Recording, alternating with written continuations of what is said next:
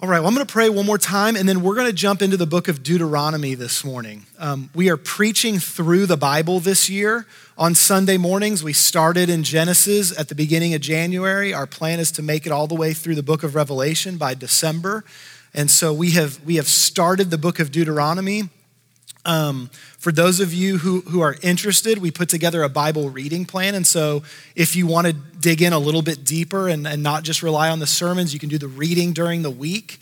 And then my messages each Sunday are going to be out of what we read the previous week. And so we kind of got through the first 12 chapters or so of Deuteronomy this week. We finished up the book of Numbers. And so that's where we're going to be together this morning.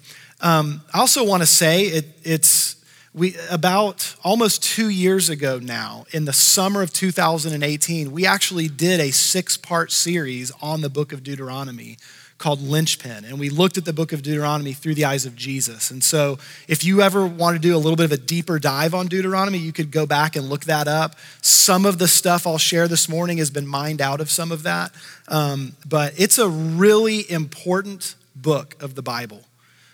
Jesus quoted this book more than any other book in the Old Testament except for the Psalms. And so Jesus referred back to this book quite a bit in his life and ministry. And so I'm believing God's got some stuff in here for us this morning. So let's pray and prepare our hearts, and then we're going to dive into this. Lord Jesus, we thank you for the written word of God. Lord, we thank you that it points us to you. The purpose of this book is to know you, the true and living God. Jesus, I thank you that you're the word made flesh. You came alive. And so, Lord, we're praying that you would do that miracle in our hearts today, that this word that we're going to read together this morning, that it would come alive in our hearts. God, that it would make sense to our minds, that we could grab a hold of what you want us to hear. And Lord, that it would take root, that it would produce fruit in us. God, I pray that we would position ourselves as not only willing to hear you today, but God is willing to act on what you might say to us. And so, Lord, would you come be our teacher and our guide? It's in Jesus' name we pray. Amen. Amen. All right, so the context of the book of Deuteronomy is that Moses and kind of the older folks, the old folks that came out of Egypt, they've now been in the wilderness for over 40 years. And that old generation has died off. And the new generation, their children, are stepping up and getting ready to head into this promised land that was promised to them a long time ago. And so the purpose of this book, Moses is trying to engage and prepare and inspire the next generation to become this generation, to take that step forward into what God has for them. And so some of the things he addresses in this book as he's speaking to the next generation, he's talking to them about legacy. He's teaching them the importance of being able to learn from our parents specifically, but just our elders, the previous generation. And he does this in a very honest way. He encourages them to learn from their failures and their successes. Learn from the good and the bad. One of the things that's so common for us to do is when we're kind of coming into our generation, we recognize, maybe all too easily, the failings of the previous generation. And we miss the good stuff we've received from those who have gone before us. The generation before us are imperfect people. And so Moses teaches them this concept of legacy. How do I grab from both the good and the bad from the previous generation and learn from it? Let me hold on to what was good and treasure it and cherish it.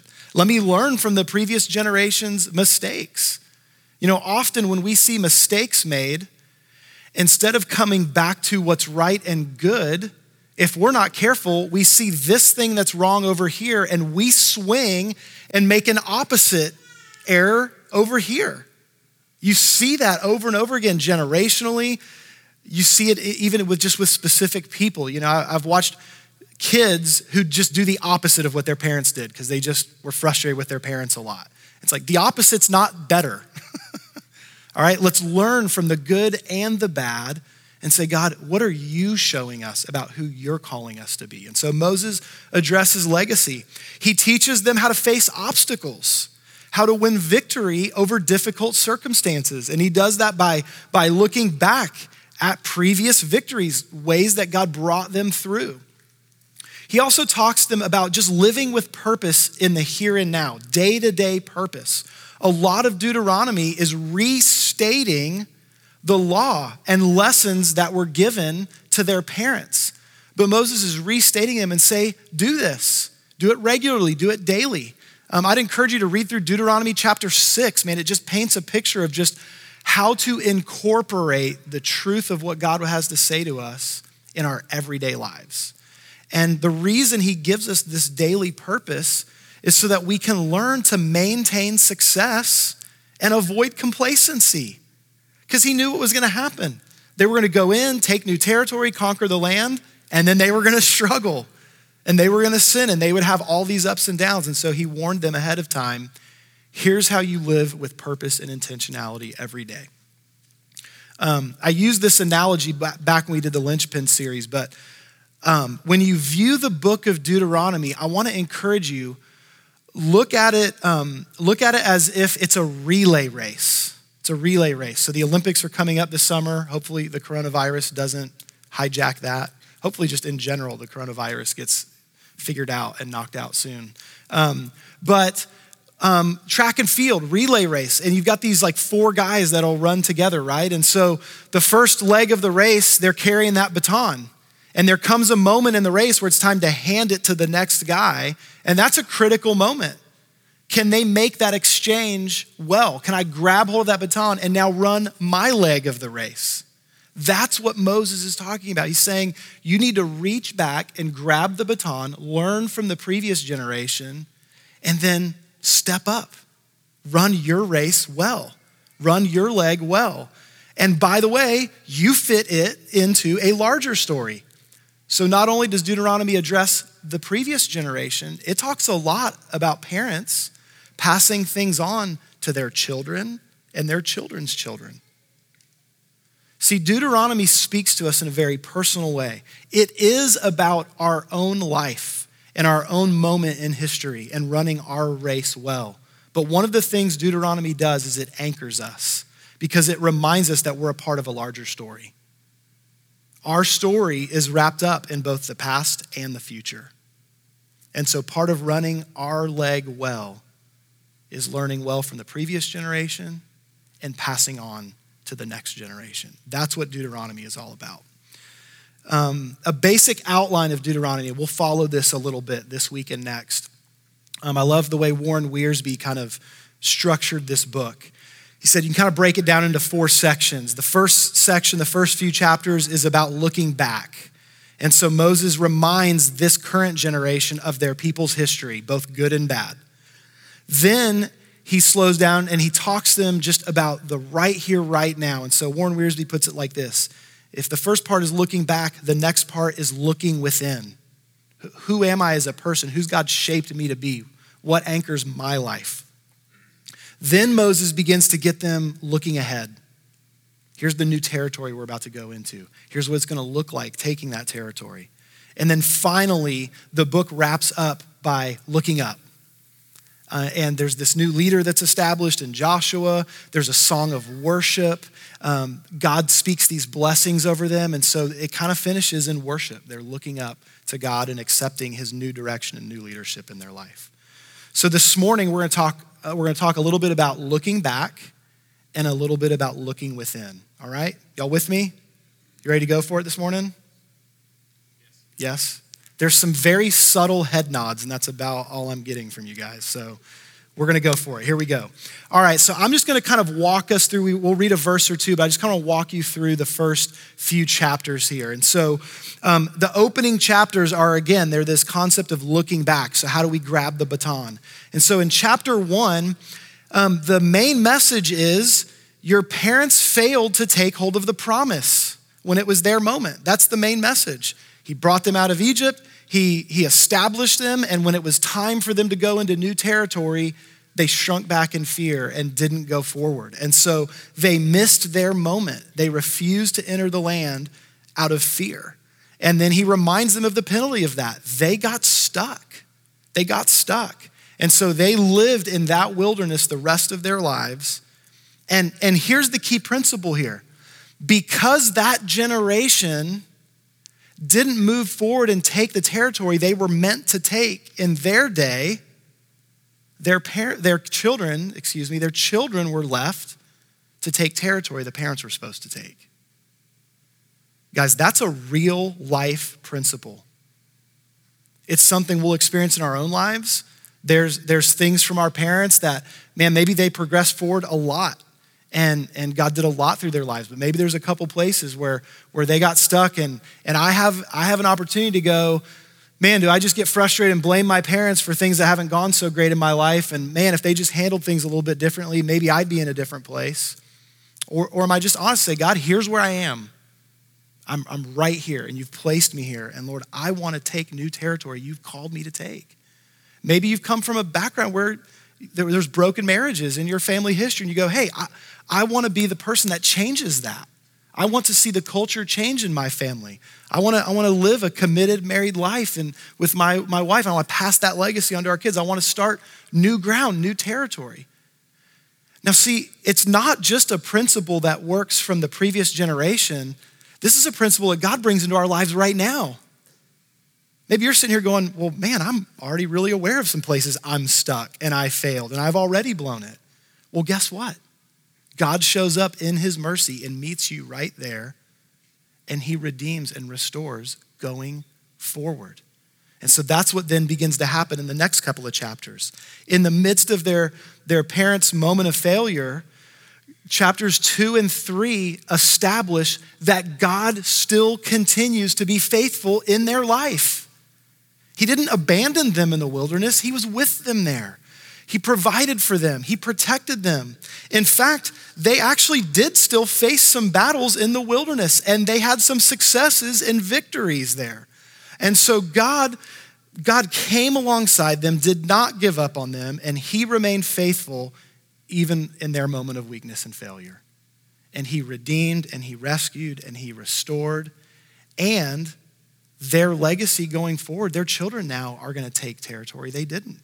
And it's all right. God's redeeming. And so in the midst of this, one of the things that Moses points out is he reminds them, God gives guidance and protection. That's really good news to hear if you're about to go into a whole new place that you don't know. And you know for sure there's going to be enemies there. To be reminded of God's protection and guidance. He's done it in the past. He'll do it in the future. He reminds them, lean on his past faithfulness for encouragement in your current battle. Lean on his past faithfulness for encouragement in your current battle. There's an example of this in Deuteronomy 3:2. But the Lord said to me, do not fear him, for I have given him and all his people and his land into your hand, and you shall do to him as you did to Sihon, the king of the Amorites, who lived at Heshbon. He says, listen, this new enemy you're about to face, I'm going to help you deal with that enemy the same way I helped you deal with that one back there. That battle that you faced that was difficult, but you overcame. Remember that, because I'm the same God and I'm going with you into this next place. So he reminds them of that. One more thing that I think is so important is they're taught how to deal with disappointment. They're taught how to deal with disappointment. There's this passage in Deuteronomy 3 where Moses is expressing his frustration that he doesn't get to enter into the promised land. And he even starts this negotiation with the Lord, like, can I just dip my toes in there? Can I just, if the line's right here, can I just step over that line and just feel what it's like? And God goes, no, but I'll let you look at it. I'll let you climb up on that mountain and survey the territory that the next generation is going to take. And so Moses has a choice to make. I mean, think about this. Moses could just be a bitter, grumpy old man at this point. You know, your parents kept me from going into this promised land. Now you young whippersnappers get to go in there, and I'm stuck over here in the wilderness. I don't even get to put my feet there. Man, y'all just figure it out. And he could just sit on his front porch and, get off my lawn kind of mentality. But he doesn't do that. He doesn't do that. Even in the midst of his disappointment, he turns and he encourages Joshua. Deuteronomy 3:28. God says, but charge Joshua and encourage and strengthen him, for he shall go over at the head of this people, and he shall put them in possession of the land that you shall see. Moses, I'm going to give you a glimpse of it. And you know what? The territory they're going to take, you've had a huge part in that. You have poured into and prepared this generation to do what they're being called to do. You've faithfully poured into Joshua, and now he's ready to lead. And he's going to bear that burden you've been bearing for all these years. And so you can face your disappointment, but now you turn and encourage and inspire the next generation. And Moses chose to do that. Moses finished well because he learned how to deal with disappointment. And he shared that story with them. He could have just kept that to himself, but he shared that with this whole generation. Learning to deal with disappointment is massive. So there's some things they grabbed, some things they looked back on. Now, what about looking within? In chapter 4, it opens up with Moses basically saying, all right, now you go do it. Let's go. It's your turn. It's your time. Let's go. Deuteronomy chapter 4 now, verse 1. And now, O Israel, listen to the statutes and the rules that I am teaching you, and do them, that you may live and go in and take possession of the land that the Lord, the God of your fathers, is giving you. So pay attention to that. He starts out by saying, there's some foundational stuff I've given you. Do that stuff. If you will live by these principles, you can go into this land that you've been promised and you can take possession. And he reminds them, the God of your fathers is with you. Now notice, I want you to pay attention to how he refers to God in the next verse. You shall not add to the word that I commanded you, nor take from it, that you may keep the commandments of the Lord, your parents' God, the Lord your God, that I command you. Moses is talking to them about one of the most important transitions we can make in life, where we learn to take the faith that we've seen in our parents, or maybe just a spiritual leader in our life, but we decide to make that faith our own. I'm not just going to agree with that preacher over there or agree with the faith my parents have. I'm going to choose to follow Jesus myself. My parents' God is going to be my God. I'm making a personal decision to trust him, to know him, to follow him. And so he makes that point. The God of your fathers, he's your God. It's essential for stepping into what's next. Don't just go with basic concepts of faith. Go in relationship. Know him, trust him, follow him. He's your God, he's with you. Take possession of the gift he's giving you. God has things he wants to give you. Grab hold of them. They're right there in front of you. He's laying them in your lap, but you got to reach out and receive them from him. Take hold of them.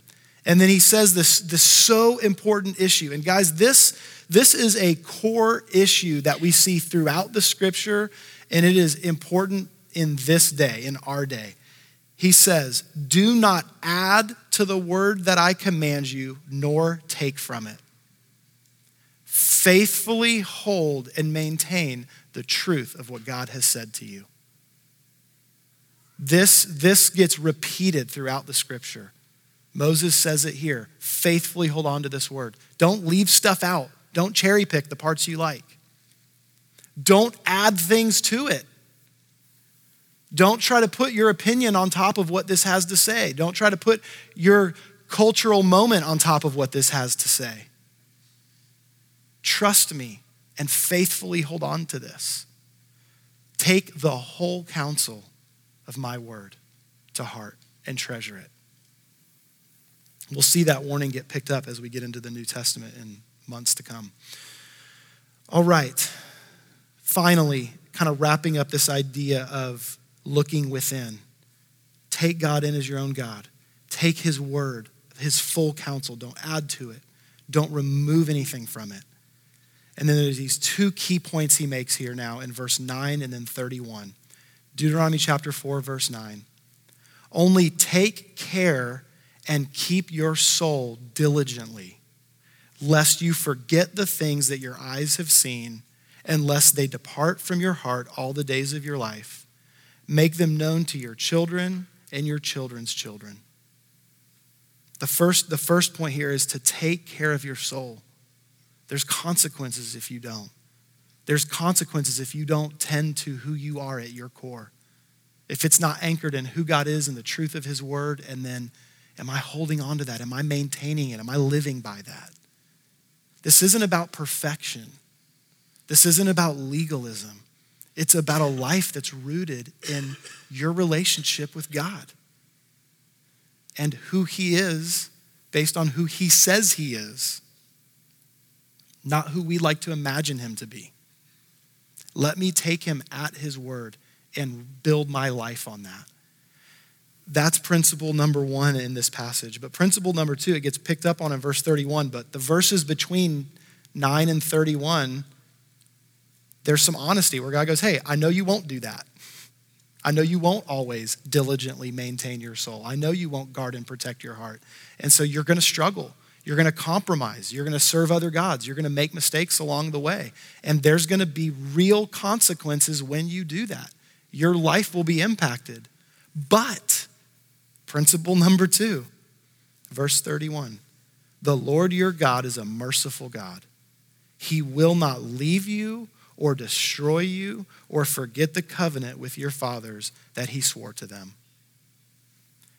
Take care of your soul.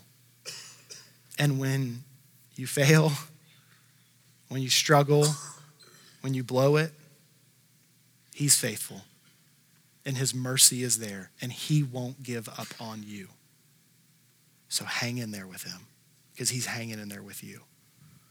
This is how Moses sets the tone for the people to move into new territory, to run their race well. Look back and learn from the past. Look within. Guard, maintain, protect your relationship with God, the truth of his word in your life. Don't compromise. And ultimately, in the midst of it all, God is faithful. Now, starting in chapter 5, kind of through the next several chapters, Moses restates the 10 commandments, and then he begins to emphasize to them, here's how you can run your race well. I would encourage you, man, soak that up. If nothing else, really take in Deuteronomy chapter 6. But even like 5 through 9, 10, 11, take that in. But what I want to do this morning is I want to look at it through the lens of Jesus' eyes. So we're going to take the next 15 minutes or so. And I'm calling this 3 warnings. It could be 3 encouragements. You could call it 3 temptations. But Jesus, at the start of his ministry, does something really strange. He goes into the wilderness. How long were the children of Israel in the wilderness? 40 years-ish, a couple more, 40 years. How many days did Jesus go into the wilderness? 40 days. Jesus, at the start of his ministry, when he's about to move into his destiny and the calling on his life, he goes out into the wilderness, and some inner work, some stuff is being done in his life, and the enemy is trying to rip him off. And each time the enemy comes and whispers a temptation or a lie to him, Jesus responds not just with the truth of God's word, he responds with a passage from Deuteronomy, from this same set of chapters kind of 5 through 8. He quotes from there. And so we're gonna take a look at these 3 things, these 3 warnings. This is how we can tend our soul, all right? So here we go. Our main text is Matthew's gospel, beginning chapter 4, beginning in verse 1. Then Jesus was led up by the Spirit into the wilderness to be tempted by the devil. And after fasting 40 days and 40 nights, he was hungry. No duh. I don't feel like that had to be stated. I would be very hungry at that point. All right, so here he is. He's in the wilderness. He's preparing. He's hungry. The enemy would never pick on you when you're tired or hungry or worn down. That's when he leaves you alone. He just finds you when you're at your best, and that's when he comes to mess with you. No, He's struggling in the wilderness. He's hungry, and the enemy shows up. And in verse 3, the tempter came and said to him, "If you are the Son of God, command these stones to become loaves of bread." But he answered, "It is written, man shall not live by bread alone, but by every word that comes from the mouth of God." So the enemy tempts him with this concept, this idea. You can change this stone into bread. Eat this. You're hungry. No big deal. And Jesus says, no, man does not live by bread alone, but by every word that comes from the mouth of God. Now he's quoting from Deuteronomy chapter 8. So I want to go back and look at that passage, and let's read a few verses around it to get the context, because this is what Jesus was thinking about. Like, he's dwelling on this passage. Deuteronomy 8, verse 2. "And you shall remember the whole way that the Lord your God has led you these 40 years in the wilderness, that he might humble you, testing you to know what was in your heart." Like, that's right where Jesus is at, being tried, tested in the wilderness. And so this whole time there was this humility going on as you were learning something about who you are, about who God is to you, and whether you would keep his commandments or not. Who are you gonna be? Verse 3, "And he humbled you and let you hunger and fed you with manna, which you did not know, nor did your fathers know." Why did he feed them manna? "That he might make you know that man does not live by bread alone, but man lives by every word that comes from the mouth of the Lord." Notice, your clothing did not wear out on you, and your foot did not swell these 40 years. Know then in your heart that as a man disciplines his son, the Lord your God disciplines you.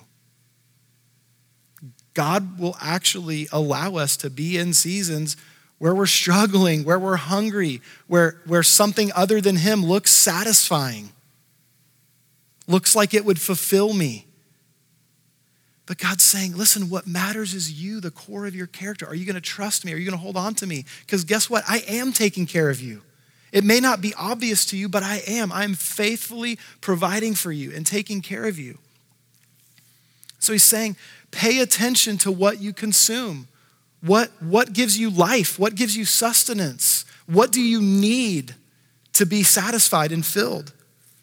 Listen, this idea of knowledge being like food is a theme that runs through the scripture. I mean, think about what caused man to fall. It wasn't like it was a poisoned apple. There was a concept at root there. And what had happened is Eve and Adam, they were being fed this lie. And they fed on that lie long enough that it looked appealing, that they decided, yeah, that looks good. I want that. And instead of holding on to the truth of what God had told them, they fed on a lie. And it brought sin into the world. And we've been doing it ever since. What is it that we consume? What do we feed on? Pay attention to what you feed on. Jesus said, I'm gonna hold on and feast upon what my God has to say, what my Father has to say. I'm gonna feed on the word, and that's gonna be what sustains me and gives me life. In the same way that I need bread every day, I need his word in my life. I need to feed on it regularly.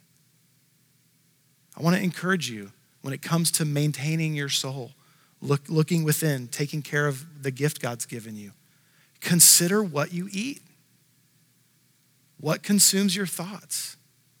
What do you take in on a regular basis? What do you look to for satisfaction?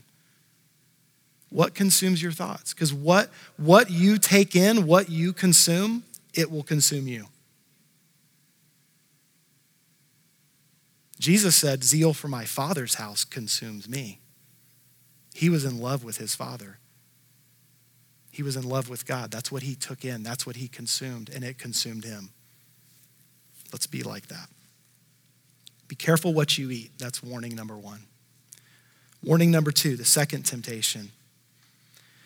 Matthew chapter 4 now, verse 5. Then the devil took him to the holy city, so he's in Jerusalem now, and set him on the pinnacle of the temple. and said to him, "If you are the Son of God, throw yourself down, for it is written, he will command his angels concerning you, and on their hands they will bear you up, lest you strike your foot against a stone." And Jesus said to him, "Again it is written, you shall not put the Lord your God to a test." Now, I have to admit, for a long time, I never understood the appeal of this temptation. Why would I want to jump off of this really high building? What's the appeal of that? What's the upside here? The downside seems pretty clear. Why would I want to jump off of this? But we need to understand where he is. He is about to start his ministry. He's about to start reaching people for the kingdom of God. And so the enemy is saying, hey, come out of the shadows in the wilderness, come to the pinnacle of the city, stand in Jerusalem. Buddy, you leap off of Jerusalem and angels catch you, you've just announced your ministry. People are gonna pay attention to that guy.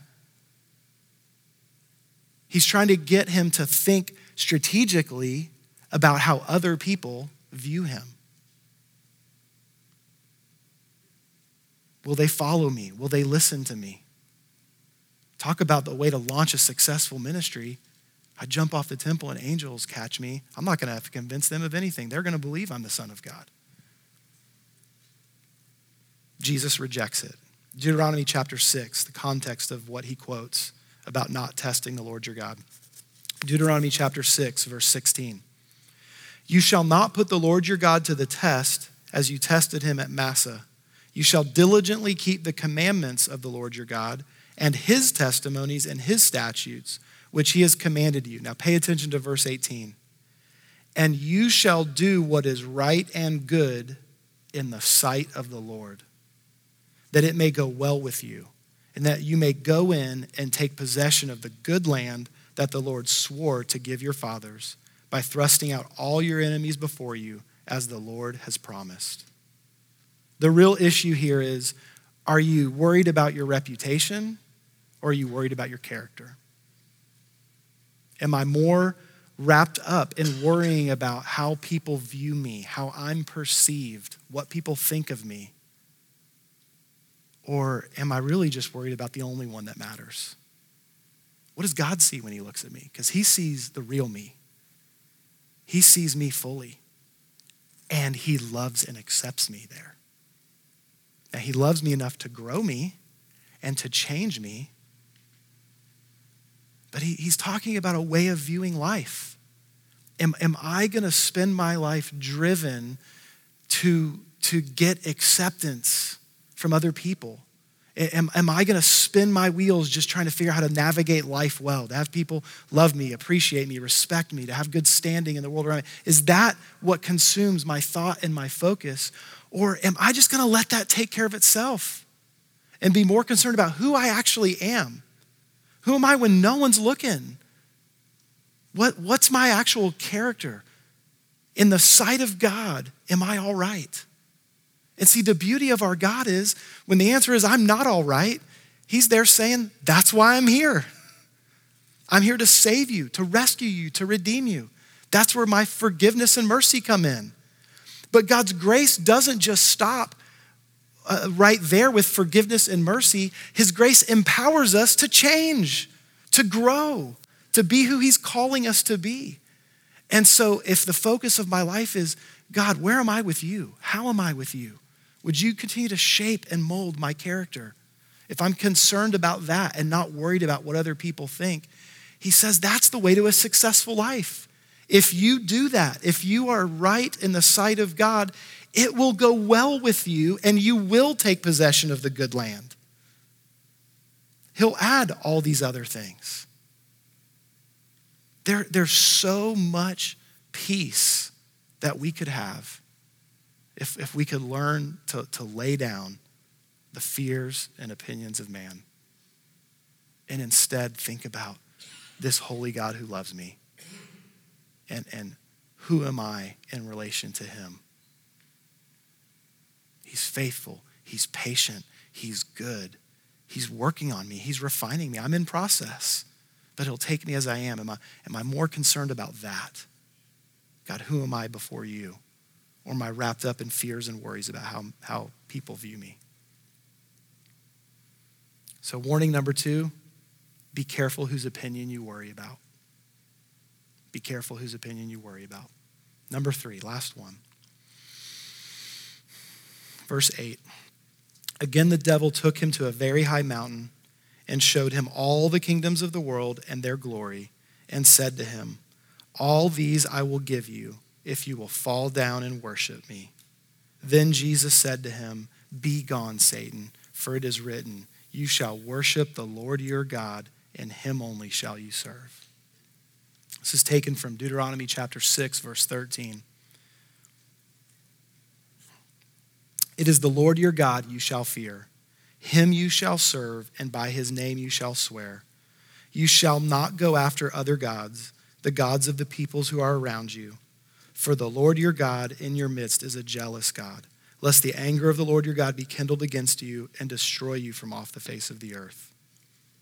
The idea here is, am I worshiping the creator of the world, or am I worshiping things in the world that I give them the place that belong to him? He shows him the kingdoms of the world. Hey, you can have all of that with just one compromise. You can have all of that. The issue here is about, what am I looking at? What holds my gaze? Not just what I glance at. What holds my gaze? What consumes my thoughts? What am I focused on? What is it that I've got to have? If I don't have that, I'm not all right. That thing that I've got to have, that thing that my focus is on, that's what I'm worshiping right now. That thing that holds my gaze. Listen, the world is good, and it has a lot to offer. God intended for us to enjoy his world and his creation.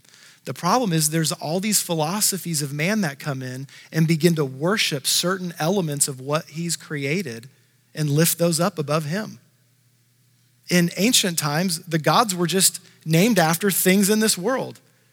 I didn't worship the river, I worshiped the god of the river. I didn't worship the sun, I worshiped the god of the sun. We would grab these things, and then these elements, they would have like a philosophy behind them. And there was a reason I would try to appease that God, to get at something I wanted to have. We still do that. We might not be building golden sculpted idols and bowing down to them, but we make idols in our own culture that we view them as the highest. This is the thing that's worth striving for. That's the most important. You can fill in the blank. Is it success in career? We even take elements of who God is and we make them stand by themselves, and they can't hold up. There is a war going on in our culture over the word love. Love does win. Love defined by God, not my cheapened version of it. We've simplified the word love down to something that won't hold it. God's love is huge and massive and sacrificial, and his love speaks the truth. That's real love. What do I worship? What do I idealize? What do I focus on? What do I have to achieve success or peace? That's what I'm worshiping. Watch what you're gazing at. Jesus said, listen, there's only one person who deserves that place in my life, and that is the Lord Most High. Him alone am I called to worship. Jesus is God, and yet he even took on this humble relationship with his heavenly Father. If Jesus could do that, surely I could let go of some of my pride and humble myself before the creator of the universe and give him his proper place and worship him. Now see, all these warnings, the idea behind these isn't this is something good to strive for. This is good for your soul. You were actually made to live with proper perspective. We were made to feed on the truth that God has to speak to us because it does satisfy and it does strengthen, and it's something to build our life upon. And we were meant to be free of the worries and fears associated with trying to please other people. It doesn't mean I don't care about other people, but I'm not trying to please other people. I'm letting God teach me how to love them well, not I need this from them. And he wants to free us from that. He's enough. And so I can be satisfied by him and by his love. And so I do that. And so how do I do all that? I worship him. I behold him. I look on him. I gaze upon him. And my life becomes rooted in the reality of who he is. And it's good for my soul. And so I become more and more the person he's shaping me to be so that I can run my race well. So I can learn from the previous generation. I can be anchored by my God, and I can run with him. I'm gonna stumble along the way. I'm gonna fail at times. I'm gonna be in the wilderness at times. But is he the anchor of my life? Because if he is, he's faithful and merciful and just and good.